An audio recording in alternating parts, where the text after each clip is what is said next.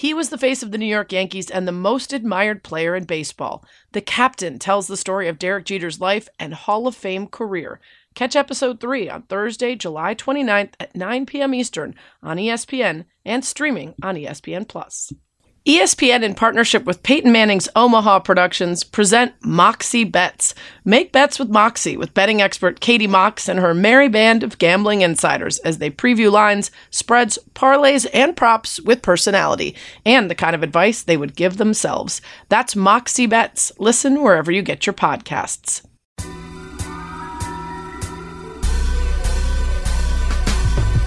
Welcome to That's What She Said with Sarah Spain, a podcast about, well, whatever the hell I want. Actors and musicians, athletes, comedians, neuroscientists, wine experts. If I find somebody interesting, I'm bringing them to you. We'll talk about how they became who they are, how they found success, battled failures, and how they ended up here, talking to me. Hi, I'm Catherine Bertine, and my dilemma is I can't believe we still have to fight so hard for common sense. I mean, what's with the fact that women's sports like cycling and others is still so behind the times? I mean, we gotta fix this stuff. You are preaching to the choir, girl. I wish there was an easy fix. You know, between the hard data that we now have that proves that brands and networks and investors are missing out on major opportunities by ignoring or underserving or underinvesting in women's sports. Plus, what we've always had, the more subjective but similarly clear progress that's visible in fan behaviors across social media, streaming, linear TV, in stadiums, in conversations, etc. You know, it's more and more frustrating to hear antiquated takes about female athletes and women's sports, especially from the people that run the leagues or foundations or federations or who have outsized power on the growth of the sport. But fortunately, I would say the noise is getting louder.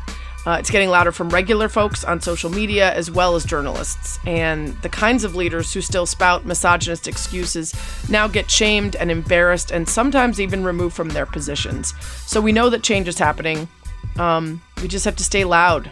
We just have to stay unforgiving in our demands. We have to look right at all the old dinosaurs that are claiming that women aren't strong enough, fast enough, motivated enough, powerful enough, popular enough, interesting enough, talented enough, and tell them to evolve or die, that their ideas are no longer right, were never right, are not okay.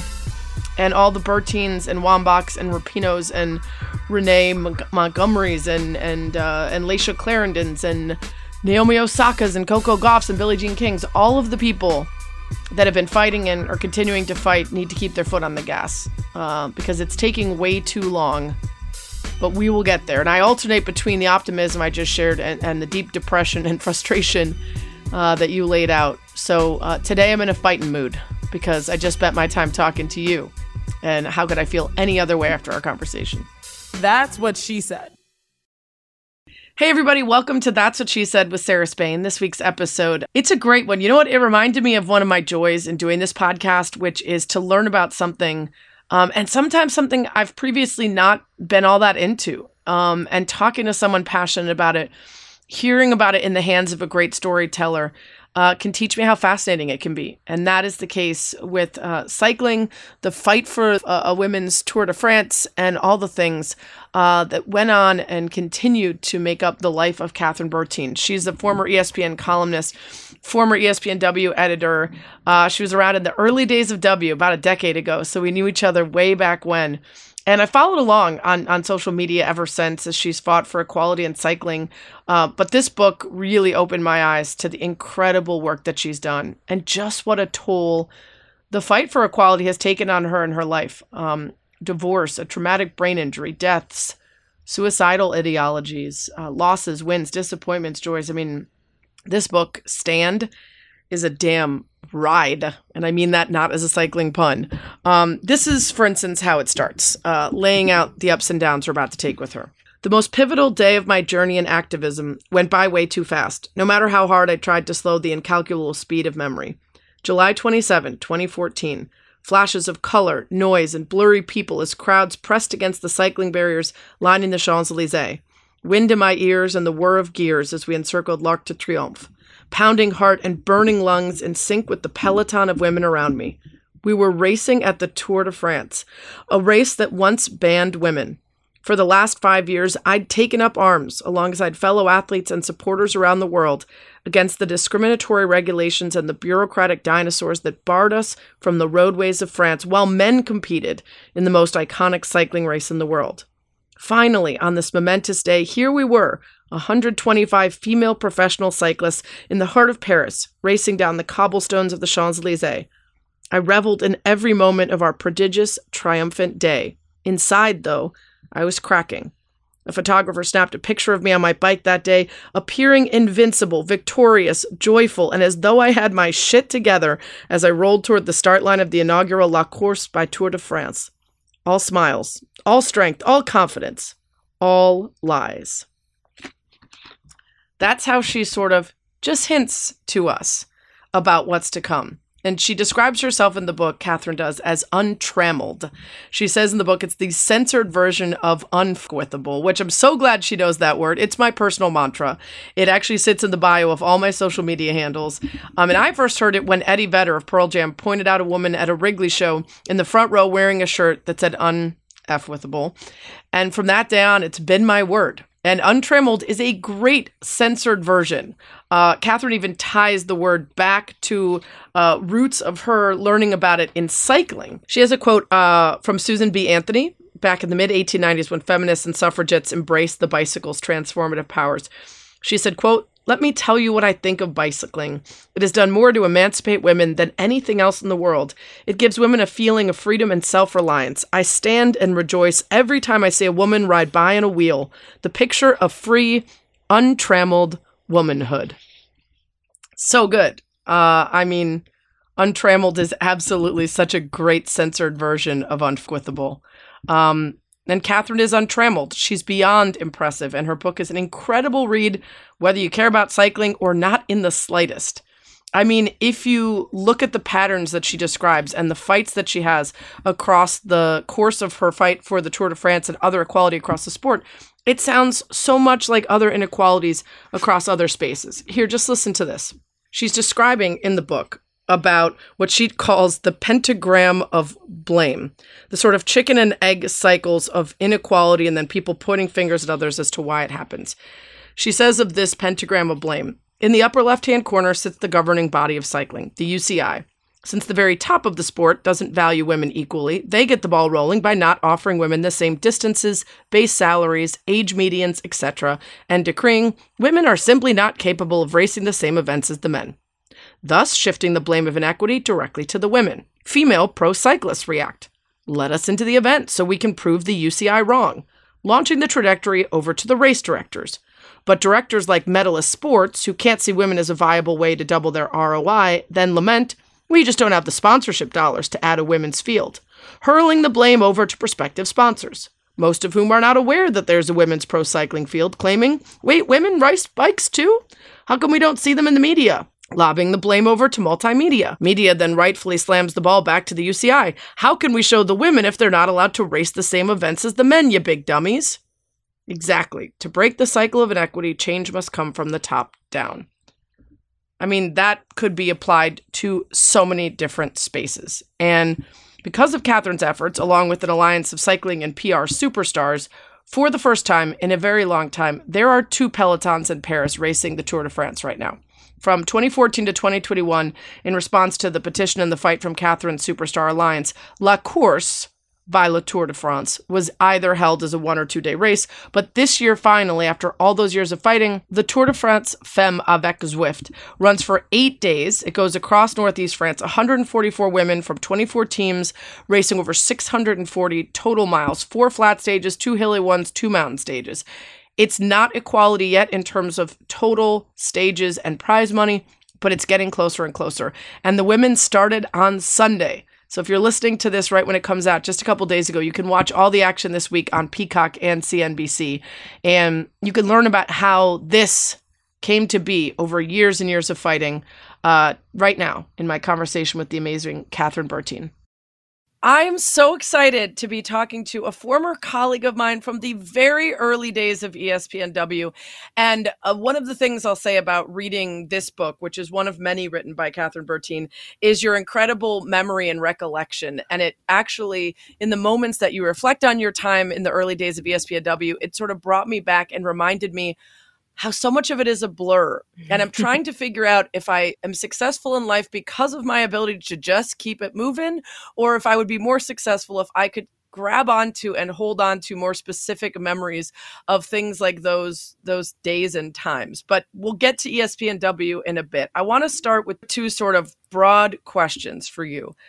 Where do you think you found or learned the confidence to do what you've done, which is to say, write books, race as a professional cyclist post 30 years old, a secondary sports career that you picked up later in life, create a documentary, send emails to the highest levels of your sport asking for change? Where do you think that confidence comes from? That's a great question. Maybe part of that answer would be insanity, but I think honestly, for me, it was really when somebody would say no, or that, no, that's not a good idea, or no, you can't do this. For some reason, that really fired me up to, put on the, oh yeah, hat, like I think I can. I don't know where that comes from, but I definitely got a charge out of people or ideas that would stand in my way or block me from trying to do something. And I don't know where it comes from. But, was I born with it? Maybe. Or was it just something that over time, it really bugged me when people took that line of like, that's not possible. You're not able, that just kind of stoked the fires to try to flip the switch, Which leads me to my second half of the question, which I think you just walked me up to, which is, why do you think at the same time as that confidence that pushes you to do all those things, you have these underlying feelings of unworthiness that when people tell you you're not enough or you're a no one or you can't do that, it actually sticks instead of you saying, who are you to say that?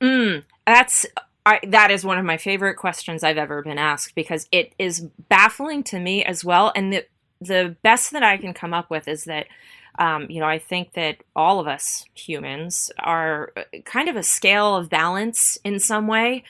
And I think that's it for me. I think that, I do have this confidence in standing up and trying to fight for change, and yet on the flip side of that, like, what's my Achilles heel, or what's the other side of that balance? And for me, I think it is that sense of worth or worthiness. And I'm extremely sensitive. So it's weird for me that I can be so strong on this one hand and then so very sensitive on this other side. And I wonder kind of if all of us have something like that in our checks and balances, because I think we know plenty of people who are awesome and successful and powerful, but then when we peel back the layers of their lives, there's usually some serious trauma or doubt that's in there too. So I feel like I'm not alone. But as for where does it come from, I don't know. And if you have any idea and you can find that answer, please let me know, because I want to know. Okay, so that sort of sets the stage for the book, which we'll get back to, because it is sort of this alternating journey for you between I'm going to do these things, you can't stop me, and I'm not worthy of any of these things that I put in front of myself. But I want to briefly, because there's so much in the book I want to get to, but briefly tell folks about where you grew up and your first foray into trying to make it big with figure skating. Oh, the skating days. Yeah. Okay. So I grew up in the suburbs of New York City, a tiny town called Bronxville, New York. And 5 minutes away from my house in Yonkers, New York, there's a skating rink, Murray's Skating Center. And so as a little kid, I just gravitated towards skating because that's what all kids from Bronxville school did from 3 to 5 p.m. on Mondays. So it was, a long time ago. That was my first sport. And as I got into skating, I really realized that I love this and maybe I can take this as high as I can possibly get. So, by the time I was in my teenage years, I knew I wasn't going to be on the Olympic track. I didn't have enough triples in my repertoire. And I definitely had enough crash landings, but I was still pretty good. And it was clear that I could make it to the professional level and join some of those shows, which I did, like Ice Capades and Holiday on Ice and Hollywood on Ice. So I did about a year of professional skating. And then I kind of had enough of the show life because the show life was not as athletic as the competitive life was. And I was like, okay, I got to switch gears here. And I ended up going to grad school for journalism and creative writing out in Tucson, Arizona, the University of Arizona. And when I got out there was no ice. So I had to find, a new outlet for that athletic side of just wanting to compete, wanting to be active. And I had also been a rower in college. My dad was a rower and he got me into rowing. So I was a rower and a skater. And, then I end up in the desert and there's neither ice nor water. And some of my rowing friends said, hey, get a bike. Cycling is so comparable to the quadriceps and the core muscles that we use both in rowing and in skating. And I was like, oh, okay. So I got a bike. And that I had no idea. At that time I was 23. And at first I got into triathlon because anybody, whether grad student or undergrad, anyone could join the Arizona Tri-Cats team. So I joined that team.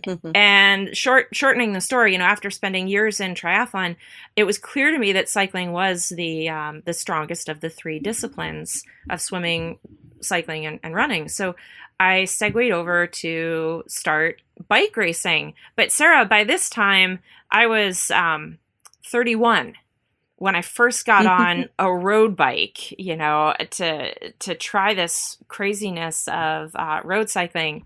And that was also at the juncture that ESPN came into my life, too. That was actually... so your first work with ESPN was this awesome long-term storyline of trying to qualify for the Olympics. Yes. And so you combined this newfound love of road cycling with this writing and journalism, and you were able to write for ESPN as you continued learning about what it was like to try to be a professional and then eventually to try to qualify for the Olympics. So that's sort of where we are early on in this book, Stand, a memoir on activism, a manual for progress. What really happens when we stand on the front lines of change? You are full of doubt, even more so at the beginning of the book. You're very low on money. You're working two jobs. You're an adjunct professor. You're a waitress. You are trying to figure out where you fit in this world of cycling, where you both recognize that you are not the top of the heap when it comes to winning world championships or qualifying for the Olympics, but you also have this unique voice that cuts through everything and has a real desire to make changes within the sport. So how do you balance the attention you're getting from ESPN for this attempt to qualify with, recognizing your own limitations? So that's sort of where we begin. And at this point, you fire off an email to the powers that be about potentially adding a women's Tour de France, which had been in existence twice previously in its storied history, but for decades had been not an option. There was no option for women to race their own Tour de France. So I want you to set the stage of racing around this time. The time of the book, the time at the beginning, because there were tremendous inequities across the space that you looked around and saw and thought, we can't let it be this way. Yeah.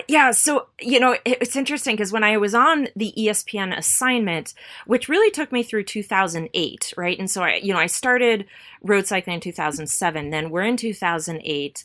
And at this point, the assignment itself is wrapping up, but my love of cycling is like full blast. Like, oh my God, this is so much more than a magazine assignment. I want to keep going. But what's interesting is that as I started road cycling, I saw all these crazy inequities that I'd never seen in any other sport that I played. Namely, women are not invited to all the races that men are invited to. And then at the professional level, the women don't race the same distance that the men race, and they certainly don't earn the same prize purse that the men were earning. So that struck me as very odd. But of course, I was still on assignment with ESPN, and the whole assignment was like, try to get to the Olympics. So I kind of filed these inequity facts away as, in the must revisit files. So during, that time, I'm like, this is so weird because, the sports that I played growing up, and I'm sure that you can understand and relate to this too. Like in skating, both boys and girls were allowed on the ice. In rowing, both men and women were in the boathouse. They had access to the water, and in triathlon, same thing. Actually, triathlon was probably one of the best. Women raced the same distances, the same courses, separate from men, but they're at the same race, in their own category. So when I stepped into the cycling world, I was like, why are the women doing half of everything? And that's even when we're invited to the races. Makes no sense. So to your point, there's all sorts of things. Fewer opportunities, fewer Olympic spots, no Tour de France amongst other major events that didn't invite women, low pay and no base pay even for professionals across the sport.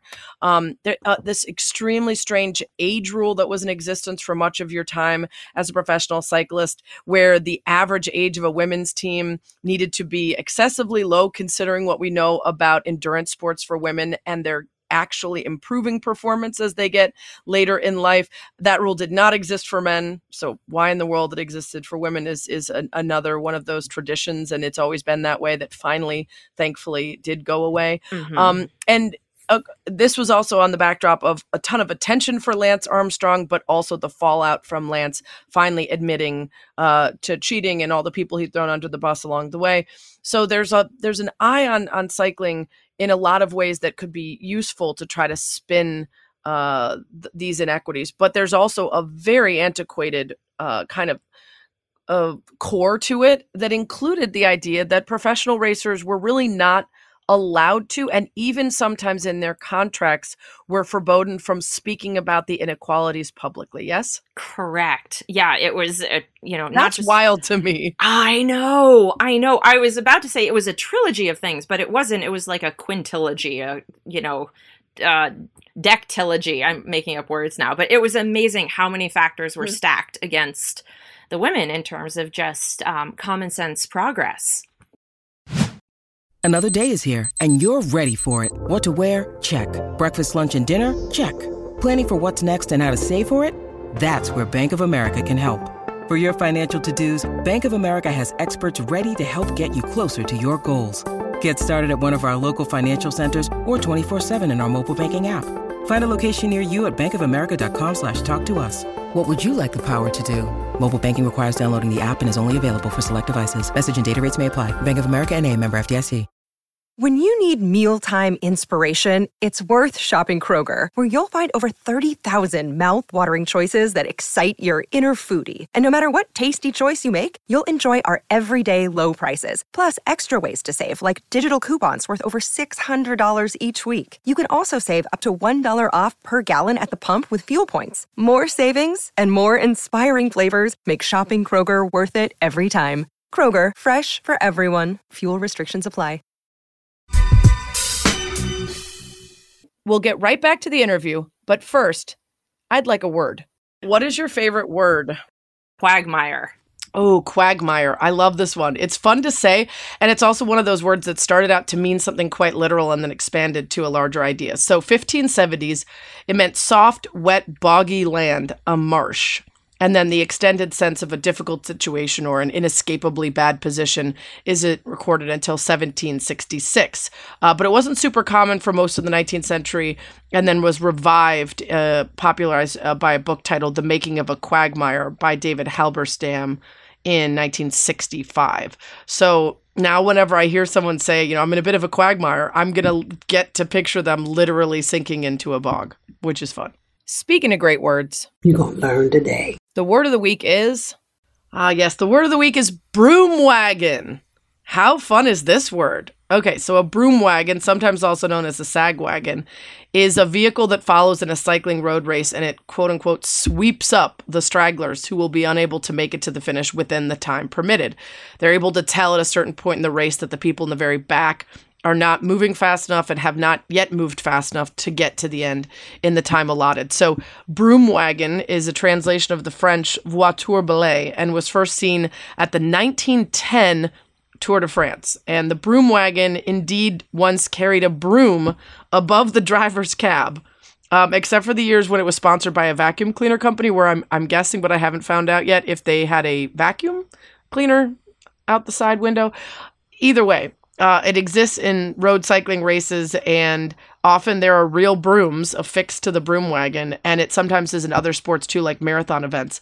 So quick story time deep cut here. So for people who are my age or older, if you wanted to stay up late and keep watching TV after, say, like Saturday Night Live in the 90s, didn't have a million channels, didn't have any streaming services, so Showtime at the Apollo was basically it. And during amateur nights of the show, there was this guy named Howard Sims. He was called the Executioner, and he would comedically force these failing amateur acts off stage with a hook or a prop or a broom. So you would literally get the hook or get swept off the stage if you weren't performing well enough and the crowd wasn't into it. So this broom wagon is basically the executioner of cycling races. This is such a wonderful concept. Unless, of course, I guess you're in the back of the pack. Okay, so in a sentence. As one member of her crew started to drag ass during the all-day music festival, Sarah wished for a broom wagon to scoop up the overserved individual and usher him to the safety of the hotel to save the group from the annoyances of a saturated barnacle for the remainder of the event. Yes, I can think of many occasions where a broom wagon would be helpful. That's what she said. Yeah. So, I mean, I mentioned it was, truly dated in terms of like some of the core people at the center of the sport and their feelings on things. There's a quote in the book from a former Tour de France winner who turned into a commentator, Jacques Anquetil, who said, quote, "Cycling is much too difficult for a woman. They are not made for sport. I prefer to see a woman in short white skirt, not racing shorts. I am sorry to see them suffer. On a bicycle, there's always a lot of suffering." This was not the 1930s, by the way. This was fairly recently. Yeah. And that sort of through line of not only women should not be made to suffer. It's uncomfortable for us to see attractive beings being unattractive, but also the pseudoscience of like our uteruses are going to fall off if we do sports and things like that, sort of pervaded much later than you would expect, including amongst people who were decision makers. So you've got this sport where, as you mentioned in the book, there's tremendous history of women competing and cycling 100+ years ago, and then like many other sports, steps taken back. And I wonder if you could guess at why. There seems to be that through line in a lot of sports where there's women's professional fill in the blank for years, and then something gets in the way, and we find ourselves now in this generation fighting for things that had already been fought for and achieved and then taken away. Yeah, it's an interesting conundrum, and I liken that to, what I call like the loopholes of tradition. And I think one of the things that works against us, unfortunately, these days is we assume that there is so much progress because we'll say, oh, it's 2022. Everything's equal. We're all equal, and people don't realize that that's actually not the case. They don't pull back the layers of the onion to really look at the core and say, whoa, wait, there's a lot of inequity that's still happening in a lot of sports, right? And in a lot of society. So that was the biggest thing for me, was that when I started talking to people like, hey, did you know that there are no women at the Tour de France? Their first response was usually like, wait, what do you mean? There must be. I mean, at that point, it's 2012. Of course there are women, right? But no. So that's part of that loophole conundrum. And this happens most often with sports that have been around for a long, long time. And, UCI, which is the governing body of cycling, has been around since 1900, which I really appreciate because then it's easy for me to say, oh, it's been around 122 years. Like easy math really helps me. So I'm thankful for that. But at the same time, that's been the problem. And, on a side note here, this UCI, this governing body that's been around for 122 years, has had 11 presidents in that entire span. And wow. They're all white European males, usually middle-aged. Say how many people of color, how many women? Yeah, right, exactly. No, it's, they have 11 presidents from 8 different countries over 122 years, 0 women. there is not a speck of any sort of color in these are all European white men. So yes, it's so behind the times, So it's been. So this is who you're dealing with This is as you're trying to enact as we're change, trying to and you're not reason. thinking small. You're not contacting local races. You're going to the top, to the UCI. You're going to the Tour de France, and hoping to enact change in other things like the lack of base salary for pros and things like that. So you're doing this from within. In your 30s, you are trying to continue competing as a professional racer, trying to continue making race teams. And early on in this journey, you're trying to still make the Olympics. If you could briefly just explain, you were racing throughout your career for Nevis and St. Kitts. How did you get that connection? And what did that afford you in terms of your ability to keep racing throughout the timeline of the book? Yes. Okay. First, I love that you said Nevis and St. Kitts as opposed to St. Kitts and Nevis, because Nevis is always given the back seat. So thank you for saying Nevis and St. Kitts. That's the smaller of the two islands that is one country. And I know they are cheering right now listening to this. So the short story to that question is that during my time with ESPN on that original 2-year assignment, when I didn't make the U.S. team, because I'd only been on a bicycle for 6 months at that point, the editors in jest said, oh, we'll try to find another country to race for. And it was their move of trying to kind of set me up to fail. And I was like, no, I'm not doing that. That's ridiculous. You don't just barge into a country and say, here I am. Look at me, So there was no way I was going to do that until I remembered the inequity factors that were happening in all of cycling. And so I did a quick dive into what countries do not have a women's federation. And would it be possible that I could help them build a women's federation so that when my day is done in cycling, they actually have a pipeline set in place so that women can equally share in this sport that men do? And that became a new kind of rallying cry for me. So I reached out to a bunch of countries. I'm like, let me please help you build a women's federation. And by the way, what's very important to know here too is that you don't just get to go to the Olympics. In a sport like cycling, you would have to place in the top 100, worldwide. So this was a 2-part assignment. One, could I even find citizenship? And then if I did, would there be enough time to go and qualify? Right. So that was two prongs to that. And long story very shortened is that I did eventually gain citizenship with St. Kitts and Nevis to help them build this federation. And they would give me the opportunity to try to qualify for the games, but that wasn't a sure thing. And so I was excited. So I got the citizenship. And at that point, there were only 6 weeks left to try to get to the races to qualify for the Olympics. That's when things really got interesting, because that's when I noticed another huge inequity in that not all countries are given access to the qualifying races for the Olympics. And that's on UCI. Again, being a gazillion years old, they didn't update their infrastructure to let smaller countries have access to these races. So I'm like, hey, now it's not just affecting me. It's affecting these amazing athletes from smaller countries that can't either afford to get to these races or can't have an opportunity to get their foot in the door to these races. So it's like, okay, this shit's got to change. This is not okay. And so when I did not qualify for the 2008 games, that's really what kicked it into gear for me to be like, hey, it's not just that I didn't qualify, it's that the system is also very, very broken. How can we fix this? And I also made a promise that this was not some stunt show where, okay, I didn't qualify for the Olympics in 2008 with St. Kitts and Nevis, therefore I'm done. I'm going back to America to race. I was like, no, if they give me this citizenship, I will proudly fly their flag throughout the duration of my professional career. And I did that for 8 years. I always represented St. Kitts and Nevis. And I love that. Thank you. Did give you this fallback throughout your career too, of like in between teams and in order to get some of the points and standing and times that you needed to continue proving to people that you belonged, you had the national competitions for the Caribbean and all those other things. Around the same time, you are, trying to figure out what's next for you, you write a story about the tragic shooting that happened right in your own backyard in Arizona, that involved Gabby Giffords and 18 others. Everybody, of course, remembers Representative Gabby Giffords and her incredible recovery from being shot that day.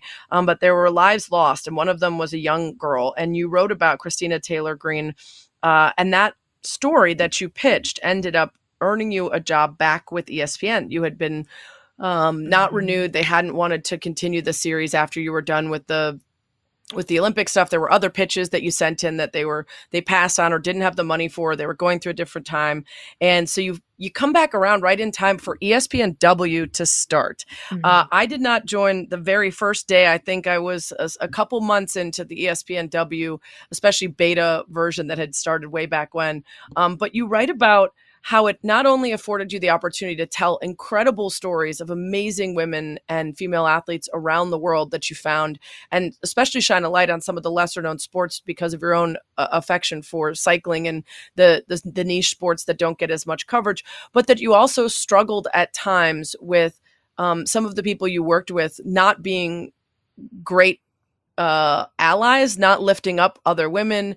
And that actually contributed to some of your own struggles on the racing side when ESPNW paired with Colavita to make a team. And a lot of your pitches fell on deaf ears. A lot of what you wanted to accomplish was stopped, not by men that seemed to be in the way, but sometimes women. Mm-hmm. That was one of the toughest things, I think. And Sarah, you and I might have been on the call that, really affected me the most when one of our boss, our higher up at the time for ESPNW, when I pitched the idea of, listen, let's make a documentary on women's pro cycling. It's fascinating stuff, what's happening behind the scenes, the inequity, but also really the incredible athletes that are part of this sport. Like, there's some really good material here. And we can also be a game changer in helping affect change. We're ESPN. Let's make this happen. And if you remember, well, I certainly remember, but her response, on our conference call was, cover your ears, Catherine, but does anyone even watch women's cycling? It was said in that tone. It was very I was like, well, no, the reason they don't watch women's cycling is because there's no way to watch it. There are no films on it. There's no coverage. There's no broadcast. But we are ESPN. We can shift that. And she passed. She's like, no, let's write about nail polish at the gym, So it was a real gut punch to me to think this was a woman who didn't see the bigger picture of what this could be. And I think that also flipped the switch for me personally, too, to be like, you know what? No, just because you don't want to make this film, that's one thing. But I really, truly believe that this is something that needs to be made. And so it was around that time I was like, well, then I'm going to go and make this film, which is quite a proclamation for somebody who's, never done that. And I love it. I love that. I mean, but it ended up being this incredible journey because of that. So quickly, to put a pin in the W stuff, it was fascinating for me to read and be reminded of the early iterations and how different the landscape is, even just 11 or so years later, that we truly were trying to figure out who are we serving, who feels left out by main ESPN, and what are they looking for? And we tried all sorts of things. It was healthy cooking to fuel your training. It was, like you said, the best gym equipment and training stuff. And so it was a combination of almost like women's health plus, sport plus coverage of storytelling. And we really had to find our way through all of that to figure out what our voice was and what our intent was. And you were on for a lot of the sticky stuff. I mean, there's a lot that reminded me of, I think at one point you wanted a company-wide email. And I remember being assigned a story that was like, hey, could you just call up Pat Summit and Gino Oriyama and whatever else and just ask them about whether or not we should pay college athletes. And I was like, well, so I don't even have an ESPN email. I just started here. I didn't even go to journalism school. I definitely got hired for something different than this, but I'll try. I don't know that they're going to respond and just go on the record. So we were still figuring stuff out. Yes. So this is the landscape. You all at once, you lose ESPNW. You don't end up on this potential pro team you're looking for. Your literary agent drops you as things change at the literary agency after you'd already had some books with them. And so this is a big pivot point. And you're like, instead of I'm going to, give everything up and do something else in life, you decide I'll just do it myself. I'm going to make my own documentary. I'm going to join a different pro team. And I love that you didn't qualify for the Olympics. And instead of deciding that was the end of the thing, at one point you kept saying, this is the only way I'll get anything done, is if I qualify for the Olympics, my name will be associated with greatness enough that I will be considered someone who can make change. And then you don't make it and you say, I'm not an Olympian, I'm an almostian. Someone who almost made the Olympics.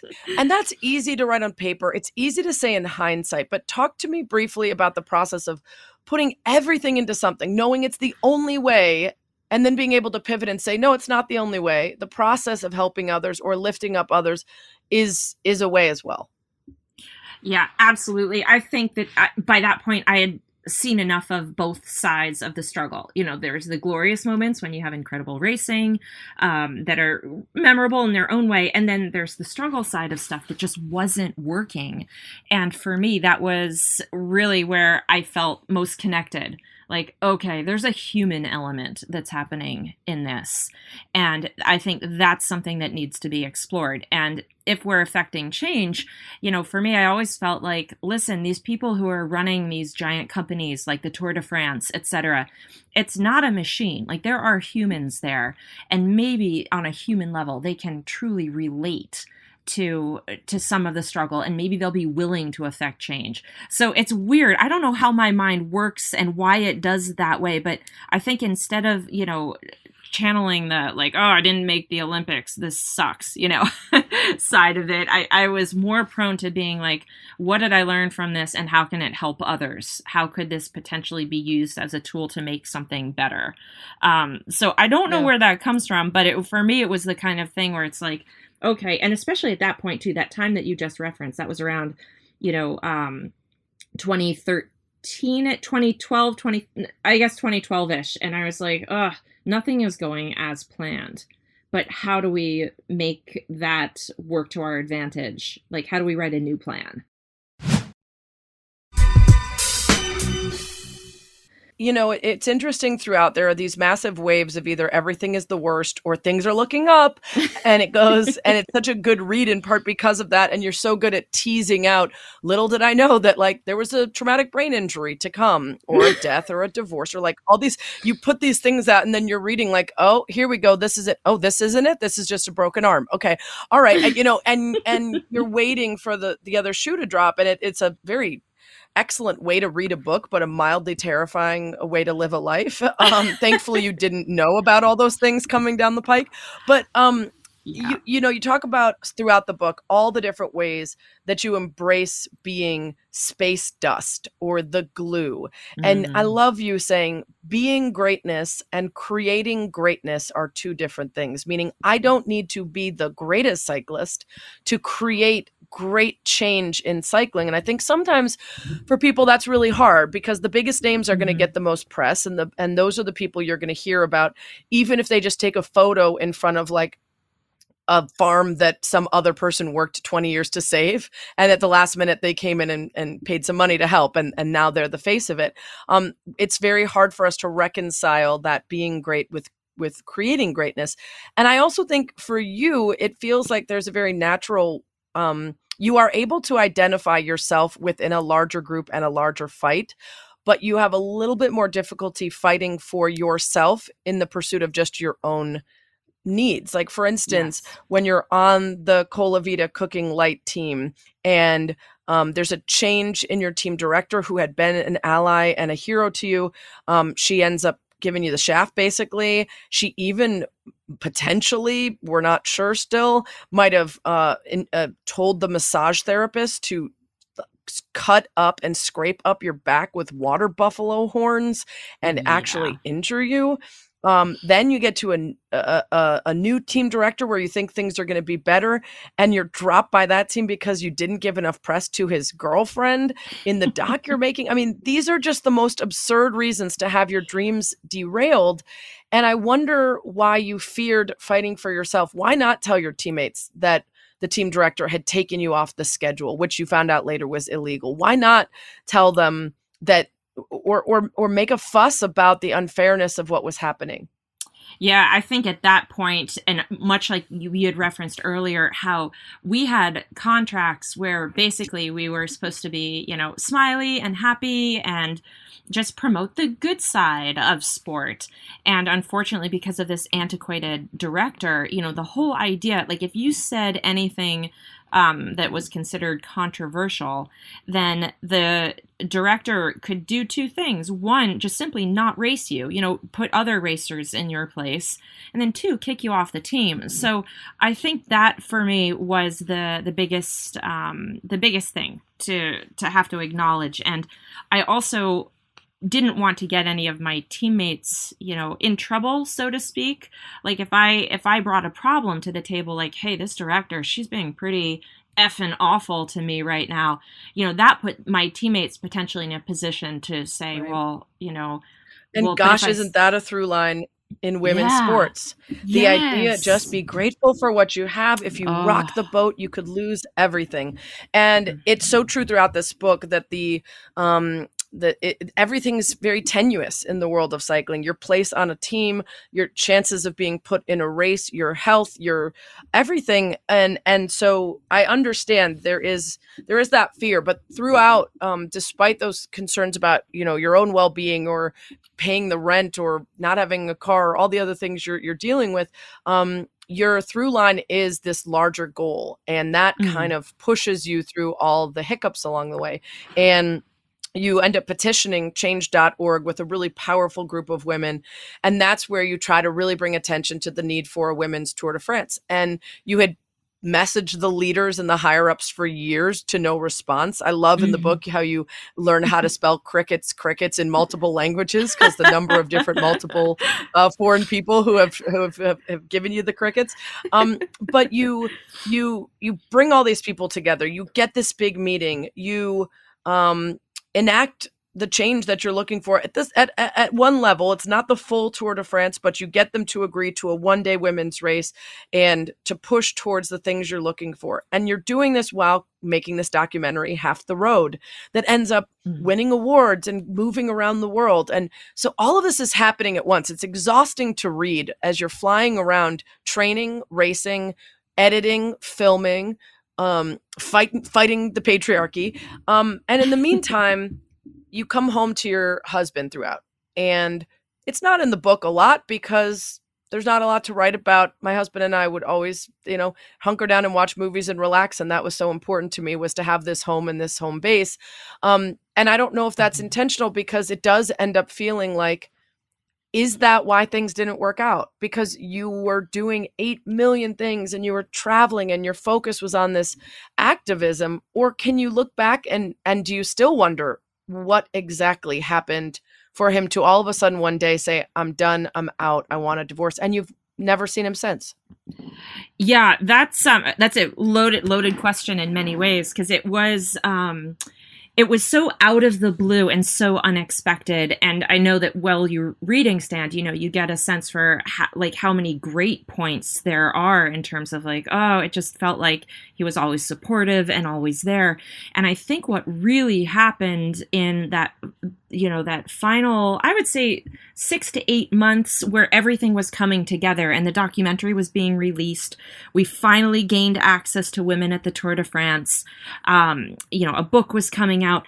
I truly think that he struggled with the fact that the success was happening. It was all coming around. And despite the fact that, we also talked very openly about the fact that, things like films and books and even the Tour de France itself, it had a short shelf life of how that would be in the public media. It would be very kind of a quick stint, and then it would settle back down and get to normal. But I think one of the things that was going on was that he happened to be very upset with his own life journey. And he was not Right. happy in his place of work. He was not in a good place. And then he saw that all of this stuff was finally coming together for me. A lot of my friends have suggested that perhaps he was not okay with me being in the spotlight and with him being in a kind of miserable place at that time.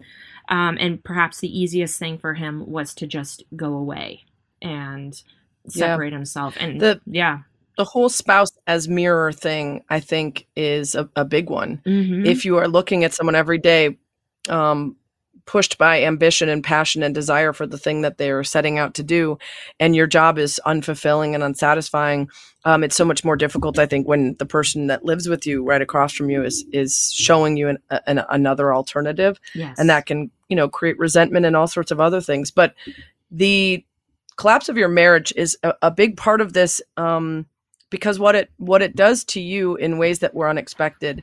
You were sort of blindsided. You not only never saw him again, and he didn't show up for meetings. He would be on the phone or send representatives. He took you off his health insurance with no warning. He repossessed his car. There was a lot of what seemed to be cruelty, and I'm still not quite certain why he got half of your savings. It didn't feel like. I'm still a little confused about how divorce proceedings work, but all of that comes together for you to live with your dad for 2 years, and your relationship with your dad is just incredible. And I'm sorry about his passing. You guys had such an amazing relationship. It was so wonderful to read about him being there for you throughout all these different ups and downs.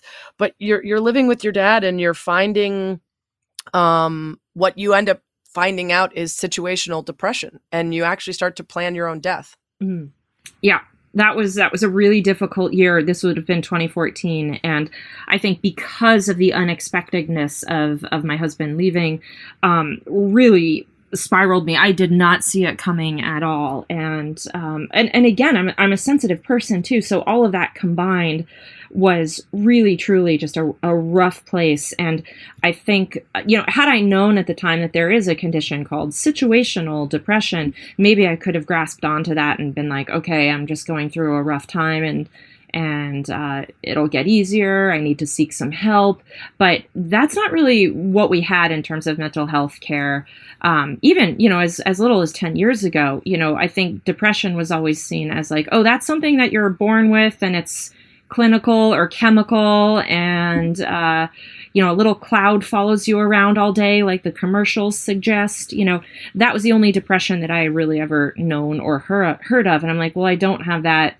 I have this other thing and I don't know what it is and it won't go away, and I think I need to exit to feel any sort of sense of peace. And that's how bad it got. And it really was a decision that I had made. And the only thing that kept me from executing the plan, so to speak, because I did actually have a plan and everything was in place, and I was distracted. On the morning that I chose to carry this plan out was August 11th, 2014. And before I went through with this plan, I did what a normal person would do during the day, kind of like you wake up and you look at your phone or you look at the news. And that's when we had learned that Robin Williams had passed. And it was that distraction that broke me through that day and made me realize, you know what? Oh my God, if this amazing individual has taken his life, maybe there's something, maybe I need help. It isn't just me. Other people out there are hurting at this magnitude that we don't know about at all. And if he was hurting and he had something going on, then maybe that means that I have something going on, but maybe I can get help for it. And that was it. That's the nutshell. And it was nowhere near as clear in my mind as I just articulated at the time. At the time, I was more in a stupor, and I just went into my dad and was like, Dad, I think I need to get help. And that's how that day went. And Robin Williams meant a lot to you because he was an avid biker, and you actually had reached out to him to narrate your documentary, Half the Road. He wasn't able to, but he sent a nice message wishing you well. And so his death wasn't just, it affected me greatly despite having no connection to him, but it was that as well, that this was a person who had been a part of this creating process for you. And at one point you had envisioned being the voice of your story. And I think distraction is so funny because in the book you say distraction sounds flippant, but truly there are many people whose lives have been saved in the moment when they had planned something tragic because of a distraction. Yes. Positive, negative, something just got in the way. Yep. And it gave them another day to find the clear-headedness they were looking for. And I love the way you talk about how one of the distractions for you is helping other people. You write in the book, something that just really hits for those who listen to my podcast regularly. I'm always talking about this stuff, but here's what you write. Turns out the steady calmness and mental balance I felt in helping others wasn't some hippy skippy mumbo jumbo. Science was on my side. There was a direct impact of gratitude and giving on mental and physical health. At UCLA's Research Center, scientists discovered feelings of gratitude and giving can change the molecular structure of the brain. Furthermore, scientists discovered the brain isn't the only one in charge of sending out signals. In some situations, the heart sends signals to the brain. When the brain feels peace and happiness, the central nervous system jumps on the signal-sending bandwagon. Practicing gratitude and helping others enables the body become more at ease, less reactive, and less resistant.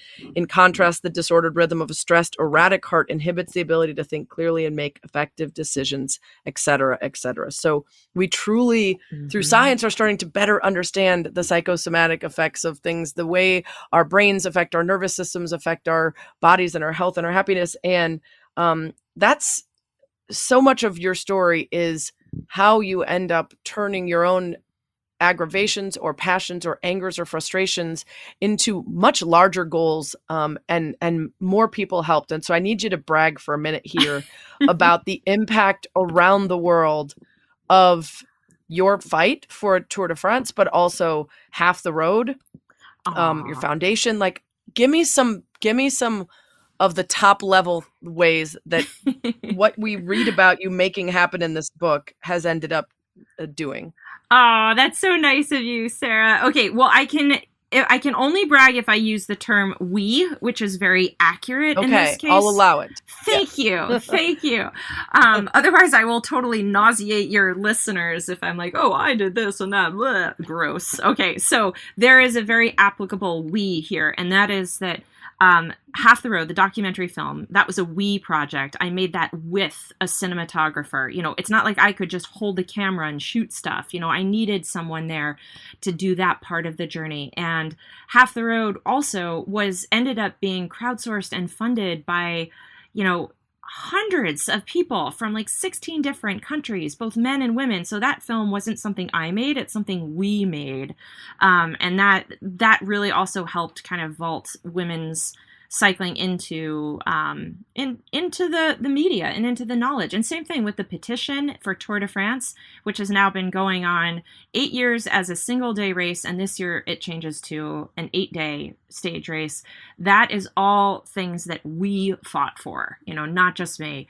Amazing. And then, yeah. And the last part being Homestretch Foundation, which, you know, was the next step after, after the Tour de France, and something that could help me focus on how can we help the women in cycling who are still struggling? How can we get a base salary, which we did get, and it's a foundation where Amazing. And that's like, we've helped 80 athletes from 17 different countries. None of that would have happened without, again, another we. That's partnership, investment, and people who are like, hey, I want to support this, you know, so I might be the one who maybe has an idea or, you know, like I did with the petition or Homestretch, but it's the we factor that makes anything happen. I really love telling people this because I'm not the famous one. You know, I'm not the one who has the gold medal at the Olympics or has this, you know, 7 or 8 figure bank account. I don't have these things, but I had the plan and the persistence, and then I aligned myself with people in those other categories who felt the same way. And that's the magic, so if I can create change, like if somebody who is working the lunch shift waitressing job in Tucson trying to be a pro cyclist, look, if that chick can make change happen at the Tour de France, then anybody can do anything. And that's one of the things I love about you in this book is that you vacillate between like, I'm a badass, I just finished 34th in the world, to like, I'm nobody. I could do so much despite being nobody. And it's the exact right attitude to push you forward and to inspire others. When you talk about the Homestretch Foundation, you partnered with a guy named Tom who reached out to you to help make sure that his company was appealing equitably to men and women, and knew of your history and your work. And he ends up being this mass investor in Homestretch Foundation and your partner in creating this thing. And you just mentioned, waitressing and who you were and your lack of funds and all the other stuff and what you were still able to accomplish. Tom said to you that part of the reason he wanted to invest in you and reach out to you, despite you not being the top of the race times or the most famous, was because you'd chosen to turn left and he had taken all rights. Now, in the grand scheme of life, we usually commend the all rights because he was married with children and he was a multimillionaire and he had several companies and he was crushing it. And he looked to you and all the lefts you had taken, which was to prioritize things over salary, over comfort, over wealth and fame, and the things that we prioritize so often. And you had made such a difference in making those choices to turn left. It is much easier said than done. And throughout the book, you do a good job of reminding us that you were just getting by, sometimes almost not. Mm-hmm. And I wonder why. I admire it. I don't think I could do that. And I wonder why you feel you don't need or have been able to push for so long without feeling like it's time to take a right. I think for all of those troublesome spots, there was always this silver lining. Like the hard stuff was really hard, but then when the tides shifted, and then you have someone like Tom, say, "Hey, I see what you're doing, and it's worthwhile, and it's something I want to be part of." Like those were real highlights for me that said, maybe these crazy left turns were the right turn after all, and there are definitely times, even now, still today, where I do struggle. I'm like, am I on the right path? Am I doing the right thing? And I feel that even through those struggles, that the journey is still the correct path for me. Even though I took the left turn, it's still the right path, because of the reward at the end of the day of being like, you know what, I'm happy. I might not be the wealthiest, or I might not have that gold medal, but I feel really happy. I'm surrounded by good people. We're making a difference, even if it's for a tiny, fraction of the universe. It's working and it feels good. And I think that whole brain connection. I love that you read that passage, because it's like there is truth to that. If we can give ourselves that little bit of joy, that does recircuit our crazy brains. That song, like, "Don't worry, be happy." I'm like, yeah, like there's it's legit. Yeah. If we don't worry, all the hippy dippy stuff we used to get told that we like didn't know the science behind was actually backed by science. I know there's science happening. Yeah. There's a moment in the book that I don't know if you even recognize this, because it just felt like a good pass it forward moment. But I think the key to so many of your left turns is they aren't you failing or getting in your own way, and that's why you don't make a lot of money or don't have, a fancy car.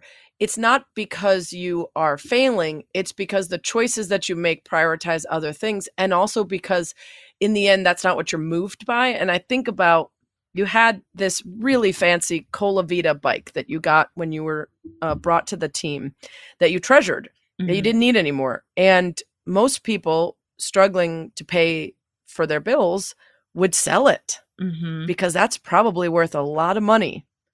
Doesn't seem like that even occurred to you. You gave it to a friend in remission from cancer who was an avid cyclist, and you thought she would use it and love it.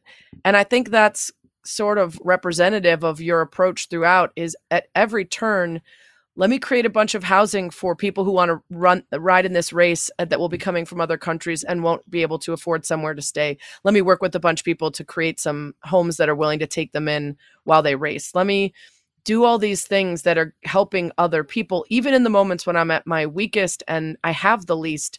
And that's why you end up finding a Tom or the mysterious benefactor who sent you a couple $1,000s on different occasions and just said, keep at it. I'm reading you from afar. Seems like shit's really, let me give you a couple $1,000s and see if I can help. But it's really moving. It's really, I mean, at the end of the book, you literally give us an activist's manual, the rules of activism, what you learned and how to make it work. And, it doesn't come from someone where you shrug your shoulders or roll your eyes and think like, okay, it's from someone who like really freaking did it and did it in such an admirable way. And listen, I don't want to give away too much of the book because there's, like I said, brain injuries and divorce and awful death. I mean, it's a very dangerous sport. There's a lot, and suicide and, you know, in the book, you sort of write about sometimes people who do these awful endurance sports are either racing toward or away from something, and you have to figure out which it is and address it. And it does feel like there's, you know, mental health or serious things that drive people to pursue this stuff. Right. And that comes up a lot throughout the book, too, which is a fascinating read. Before I let you go, because we're out of time, I need you to do two things. One, I need you to tell everybody what they can do to help what you're doing. If that's tweeting about, writing about, watching, getting interested in the Women's Tour de France. If it's other things, what can we do? Give us a mission. Oh my gosh. So great. So great. So definitely, yes. The Women's Tour de France is finally being moved up to an 8-day stage race. We still need more days. We're not fully equal to men, but one of the things that we can do is tune into that, whether it's via live stream or TV from wherever you live, find it and turn it on. And that's super helpful. The other thing I know that would be great too, you know, if you want to learn more about Homestretch Foundation, or if you're interested in finding Stand, the book, you can head over to my website, CatherineBertine.com, and that'll give you all the info to, to be involved either with the writing stuff that I've got going on or with the foundation where we do fight for women's salary and pay gap reduction in sport. So that's there. And then the third thing I'd love you to do is to, when you do get all stressed and worried, know that we can rewire our brains and we can get out of that stuff. And if I can, anyone can. People want you to stick around. If you're in those moments. There's lots of people that want you to stick around. Is this book still only self-published? Because it's really freaking good. Oh, thank you. You know, it is. I had to found my own publishing label because all the big publishers that my agent took the proposal to, they all said, oh, nobody's going to buy about women who stand up and fight for change. Nobody's going to buy a book about that. I mean... No, well, I hope that around the publicity for the Women's Tour de France, maybe people decide to get invested in the story of how it came together, because it's an incredible story and it's an incredible book and it deserves lots of eyeballs and attention. So, thank you for writing it. Thank you, Sarah. Thanks for having me on your show. And also thanks for being part of my journey during those early ESPNW years. I am so, so thankful we were connected. I mean, after reading this book, I'm thinking you were probably like, who is this little moron? Get your shit together, kid. I did not.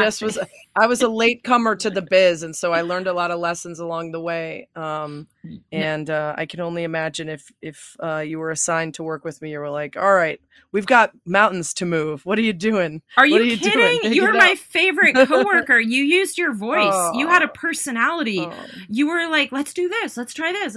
You were not going with the flow. You were helping make the flow. And I think that's awesome about you. And I think it's great that you use your voice. You're my favorite. I don't remember, but that's definitely true. I don't remember specifics, but I'm buying the story you're telling, since I've never been anywhere and not used my voice and tried to change the flow. Yeah. For good or bad. For good or bad. Well, I think I don't usually go with the flow. Right. And that's the good. That's what we need. You know, there are plenty of rivers for us all to create flow. And you've done that. And I think it's awesome. And, you know, you are also a woman who supported and stood by other women.